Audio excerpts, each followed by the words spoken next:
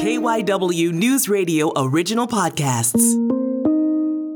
This is KYW News Radio In Depth. I'm Matt Leon. The Philadelphia Justice Project for Women and Girls is a nonprofit organization that is working to end the mass incarceration of women and girls. It is incredibly important and painstaking work they are doing, and we wanted to learn more about it. So we caught up with Dr. Jill McCorkle. She is the executive director of the Philadelphia Justice Project for Women and Girls. She is also a professor of sociology and criminology at Villanova University. So to start, for people that aren't familiar, just kind of tell me what the Philadelphia Justice Project for Women and Girls is all about. What's the work you do? So we're interested in two things, broadly speaking. The first is looking at wrongful conviction and wrongful sentence cases involving women. Women are about 10% of exonerees in this country.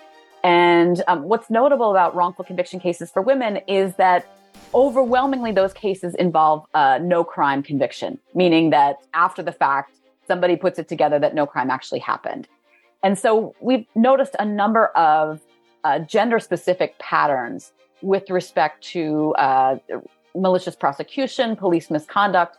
And so there's just not a lot of resources that are dedicated to looking at women's cases. And so one of the things that we're trying to do is provide those resources to women and to raise public awareness about how gender can complicate prosecution specifically of women and girls. And the second thing that we do is really represent incarcerated women and girls as a class, looking at things connected to sexual violence in prison, jails, and other kind of detention facilities, looking at issues connected to health, safety, and welfare, those kinds of things that are specific to incarcerated women. So we take up both of those issues broadly speaking. Was there a flashpoint that started the organization? One case or something like that? Well, I'm a researcher, and most of my research career has been studying the twists and turns of mass incarceration. I kind of developed as a scholar over the same, 3-decade trajectory. And notably, the U.S. has the highest incarceration rate of women anywhere in the world and anywhere in history. And so one of the first things that I was interested in as a scholar is what's driving that? Are women somehow becoming more involved in crime than they ever have been historically? And the answer to that question is no. Women's crime participation remains very low, and women, when they do get involved in crime, tend to be involved in nonviolent, non-serious types of offenses. However, the number of women that we sent to prison exploded. And so that is almost entirely driven by policies and practices connected to the war on drugs. So that was sort of the one observation just from the data.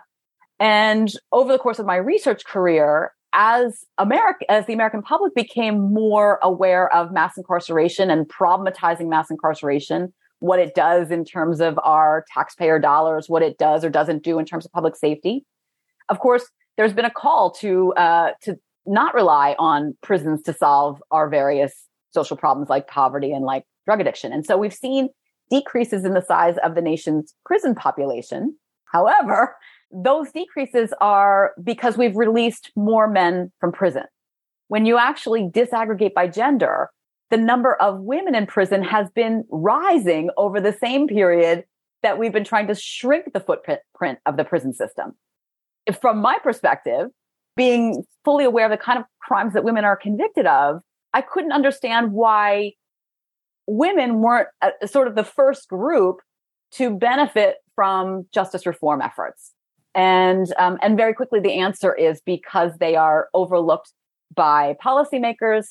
And they also tend to be overlooked by justice reform advocates on all sides of the spectrum. And so that really galvanized me to create a nonprofit that was dedicated specifically to the issues that they faced and to the circumstances under which they found themselves in prison in the first place. Is there a reason why women are overlooked in all these ways you've talked about in the system? Is it just baked in misogyny that we see in so many other things? Is there anything in the data, or is it just most of the people driving policy are men and they just kind of can't think, I don't even want to say outside the box because it's not that difficult, but kind of outside their lane? I think historically, women have always been less than 10% of the prison population. At some moments in time in the US, they're less than 5% of the prison population. And so some of it has to just do with an economy of scale. They tend to be overlooked because they just don't have the numbers. Here in Philadelphia, in Eastern State, the very first penitentiary in the US, women would starve to death because they would be kept in attic spaces in the penitentiary to keep them away from incarcerated men. And wardens and guards would simply forget they were there.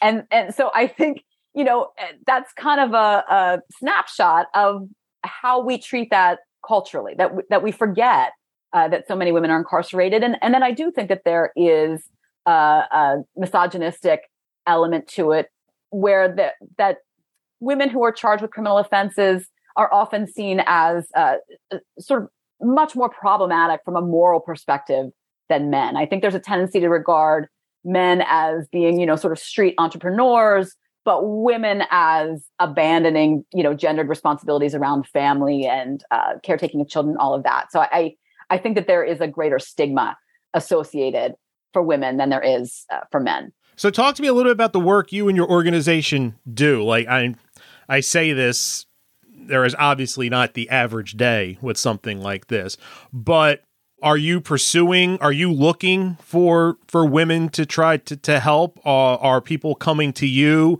Is it kind of a little bit of both? Kind of what goes into it all? It's a little bit of both. One of the things that I noticed, within the last couple of years is that under our current district attorney, we've had a number of exonerations.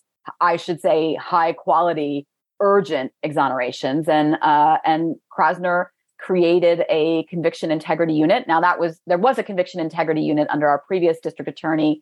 It didn't get a lot of use. But that unit has been doing phenomenal work over the last couple of years. And yet we had not had a single woman exoneree. And I knew from all the time that I have spent in the prisons that there are women who are absolutely both legally and factually innocent of the crimes that they've been convicted of. And some of the work of Justice Project in the city of Philadelphia has been showing that the absence of exonerations for women isn't because their cases lack merit. It is because there's no outreach or very little outreach to the institutions where women are incarcerated. There's almost nothing in terms of resources. And so one of the things that we are doing is trying to get that first exoneration. And I am hopeful that we are very, very close. In the case of India Spellman was convicted with a 14-year-old co-defendant of a robbery and then a murder. And she has done has done about 12 years at this point. India Spellman was never even there. The 14-year-old committed these two crimes back to back in an August afternoon with an older woman.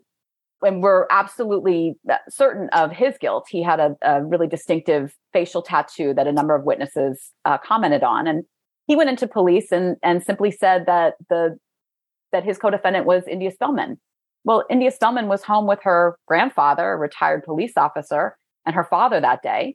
She was on her computer doing stuff on Facebook. She was on a phone call at the time of the shooting. However, police went after her anyway. And they beat a confession out of her, even though they had those phone records. So it has taken all of this time so this should be a really easy open and shut case. There's a series of things that went wrong at trial. Notably, her trial attorney didn't call her alibi witnesses, so the jury never heard from them. But this should have been over and done on appeal quickly. It hasn't been, and it hasn't been because of a resource issue. So conviction integrity has that case now. We worked very, very hard to get that case in front of them because, as you can imagine, they have over 1,000 cases where people are saying, "Listen, I'm factually innocent. Do an investigation." So we're very hopeful that we will get an exoneration for India, and that in so doing, it'll open up some interest into some other cases where women have been, in essence, victims of malicious prosecution. and police misconduct. How frustrating can this work be?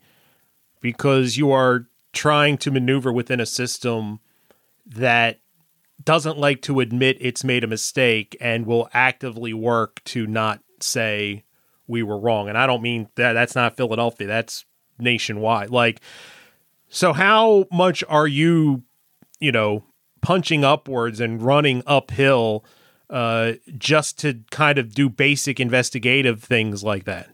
Right. And once you have a conviction, everything else going forward is stacked against you, which is why I tell people all the time, you got to get the best attorney you can get at the beginning and not count on the appeals process. And furthermore, you really shouldn't be making statements to police even at the start of an investigation. And in so many of our cases, we have clients that regarded themselves as witnesses, and things turned very quickly in that interrogation room. It's a really difficult process. It's a process that takes an enormous amount of resources. And even then, without prosecutors and police officers being willing to disclose some files and therefore, creating layers of transparency, some of these are almost impossible. And in some of our cases, we actually pursue commutation, which is seeking relief from a sentence from, in Pennsylvania, it's the Board of Pardons and ultimately the governor's office, because the cost of actually getting an exoneration is too great for us to mobilize the resources for, or because the trail has gone dead. Witnesses have died, items of evidence have gone missing, and there just seems to be no clear route. And so in some of our cases, we think, even though commutations are sort of like being struck by lightning, they're relatively rare, or they're very rare in Pennsylvania, we still pursue that because the appeals process is so onerous. We need to take a break. We will continue our conversation about the Philadelphia Justice Project for Women and Girls with Dr. Jill McCorkle right after this. This is KYW News Radio In Depth. And we are back continuing our conversation with Dr. Jill McCorkle. I talk about how difficult this work is. Just following your group on Twitter, you guys have been close, specifically, I think, with India Spellman a couple times, and it seems like it's just the bureaucracy, kind of vomits up something that doesn't happen, or somebody doesn't show up, or whatever it is. Aside from how hard is the work, just how emotional is to work to deal with. We talk about walking uphill. That's one thing when you're talking about an intellectual exercise and paperwork and stuff like that. When you're talking to a human being and the family and someone who's gone through what somebody like India Spellman has gone through, and you have to go in and say, they deny or they pushed it off for another 3 months and stuff like that. How emotional is all this? It's devastating. And family members, the person who's incarcerated, the general public, when they're made aware of the case and they get invested in the case, are, looking for a concrete, okay, this is going to happen on this date. And, court delays can be 6 months. We're fortunate that the delays that we've had more recently, this judge has, and I'm saying this as, an advocate, not as India Spellman, who has to sit on State Road, the Philadelphia jail, through the summer months where it's unbearable in there. But this judge has kept those delays, relatively speaking, short compared to other kind of delays that we see in the court system. But, each time family members are taking off work, using up vacation days, trying to prepare the residents, trying to get clothing together and everything that they need to bring their child home. And then we get hit with another delay. And I often feel that the courtroom work group, judges, attorneys, aren't exposed to that as much as I am, and as much as the other volunteers that I work with. And in the case of COVID, we have a client that has serious medical issues and is in her 60s. And we've hit, in that particular case, it's a commutation case, but we've hit delay after delay in getting her to her hearing. And we've been terrified that she's going to, be seriously ill or worse in the interim as we're trying to get to the hearing itself. And so absolutely, these cases are, in my mind, it is incredibly cruel, particularly to the family members. A lot of the incarcerated clients we work with are really strong, have sort of mastered the art of patience and a kind of zen when it comes to dealing with prison bureaucracies and court bureaucracies. But it is just devastating for family members. And in India's case, she's got older family members who are showing up to court. And I worry about them getting infected in court. So every time we're in there, I have kind of layers of concern. When you're doing this kind of work, and there is so much of it is disappointment, frustration, there is very little to celebrate. How do you, people that work and volunteer, whatever, just not get overwhelmed with the system and how intractable it can be, when you're not getting really anything to kind of hang your hat on most days? I think that's the hardest thing for my Villanova students to come to terms with, because it's new for them. And so I do a wrongful conviction seminar where we work on cases in class. And then a number of my interns are my students. They get very, very invested in our clients. They get very invested in relationships with family members and loved ones. But they're just learning about the court system. And so for them, their exposure is television and movies. So they think things are going to happen really quickly. And of course, it can be years, and the wins are so few and far between. And it's a tough lesson to be witnessing them learning about, because they are always sort of, when they start researching the case, they're usually outraged because the investigation is so flawed, or there's clear violations of constitutional protections in court. And so the students think like, well, here it is, like, here's the flaming red flag. Let's get this person out. And it just doesn't happen that way. For myself, I do get burned out, but I think the sustenance is that it's the right thing to do. And it is also for all of our clients, having someone who is just taking the time to investigate their case. Or, if we decide to take a case, saying, we believe you.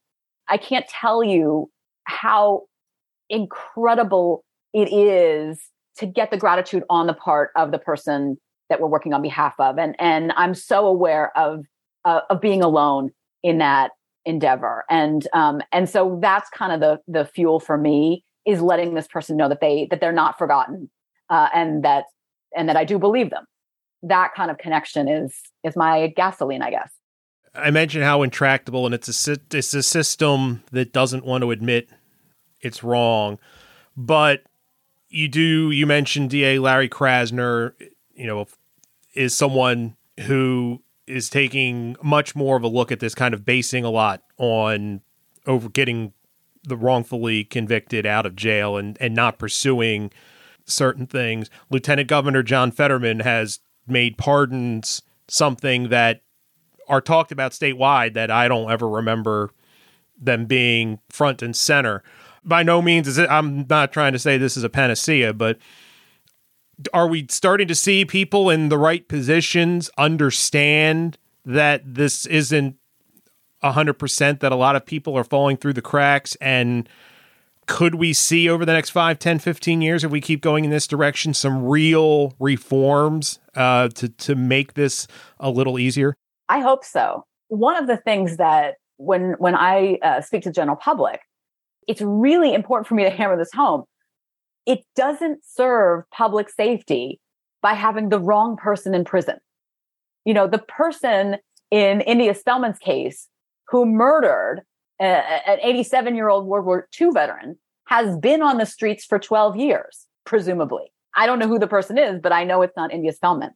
And so, the sort of tendency of the system not to make sure that they got it right, or worse, getting defensive when it's been proved that they got it wrong undermines public safety, undermines our efforts to curb and reduce crime. And so, if people understand that they're not going to get convicted, that we lose the deterrent element. So I think actually, for all the critique of Krasner, it's really important that he does do these exonerations. And P.S. Being on the other end of this, trying to get an exoneration from this DA has been incredibly difficult because they are going through every single detail of the case. And if there's a missing element, you're not going to get the exoneration. And I think that that's something that the general public doesn't know or understand. And I also think that the general public doesn't know or understand why the exonerations are so important, because they are performing a crime-fighting function. There's that part. I think the other part with pardons and Lieutenant Governor Fetterman, which is really crucial to understand, is that Pennsylvania has an aging prisoner population. Almost a quarter of our prison population is over the age of 50. And the cost of incarcerating people over the age of 50 goes up exponentially. So in the budget hearings that just were a couple months ago, everyone is looking at the same numbers. And everyone in those budget hearings, regardless of their party, is acknowledging this is a very real problem. But when it comes to the campaign trail, right, it's sort of a different rhetoric. But, one of the things that Fetterman has been trying to do is look at some of these cases, particularly of people who are of advanced age, who were, caught in certain crime events where they were not necessarily, in fact, the vast majority weren't shooters in their cases. They were people who might have played a relatively minor or tertiary role, but, get nailed because they were all part of the same crime event. And maybe they didn't name names in the way that police and prosecutors might have wanted them to. And so, I think it is one way that Fetterman is trying to solve the issue around a budget crisis and acknowledging what criminologists have known forever, which is very old people don't commit crimes. Crimes are committed by people, when they're teenagers and in their 20s for the most part. And it's certainly not saying that, from Fetterman's perspective or anybody else's, that everyone should be out. But certainly we have to kind of repair some of the excesses that we engaged in over the 80s, 90s, and 2000s. And my final question, people hear this conversation, is there a way they can help Philadelphia Justice Project for Women and Girls, even if it's just reaching out, showing like whatever? Is there, what can they do? Absolutely. You can follow us on social media. We are Philly Justice Project on Instagram, and we're Justice Girls on Twitter. We rely entirely on individual donations to do this work. And what those donations pay for is trial transcripts, which usually cost about $1,000 a pop. I take the students out to the prisons where we do interviews with people. We hire private investigators. We put money toward legal defenses. And, in those cases, we vet all of our cases. And so before we take a case, we have to have a high degree of confidence that something went wrong in it. And so, all those dollars go directly to that. We have no salaried people at Justice Project. I donate my time and my students donate theirs. So donations are great. If you want to buy merch, we've got merch for sale, which is available on the website. And absolutely, we put action items on to sign petitions on behalf of our clients. Sylvia Boykin's story is out right now on Wrongful Conviction podcast with Maggie Freeling and Jason Flom. So, feel free to learn more about our cases and get involved. And about how many cases are you involved with right now? We have about, at any given moment, we have between 10 and 12, which arguably even that is a little bit too high, given that we don't have, any full or part-time staff members. But because we try to schedule them based on court calendars. And so, some cases are kind of dormant for a while we're just kind of waiting for something to work its way through the system. And so that's approximately how many cases that we work on one-on-one. That's it for this episode of KYW News Radio In Depth. You can listen to the podcast free anytime on the Odyssey app, and you can find it wherever you listen to your favorite shows. I'm Matt Leon, and we'll have another episode out soon.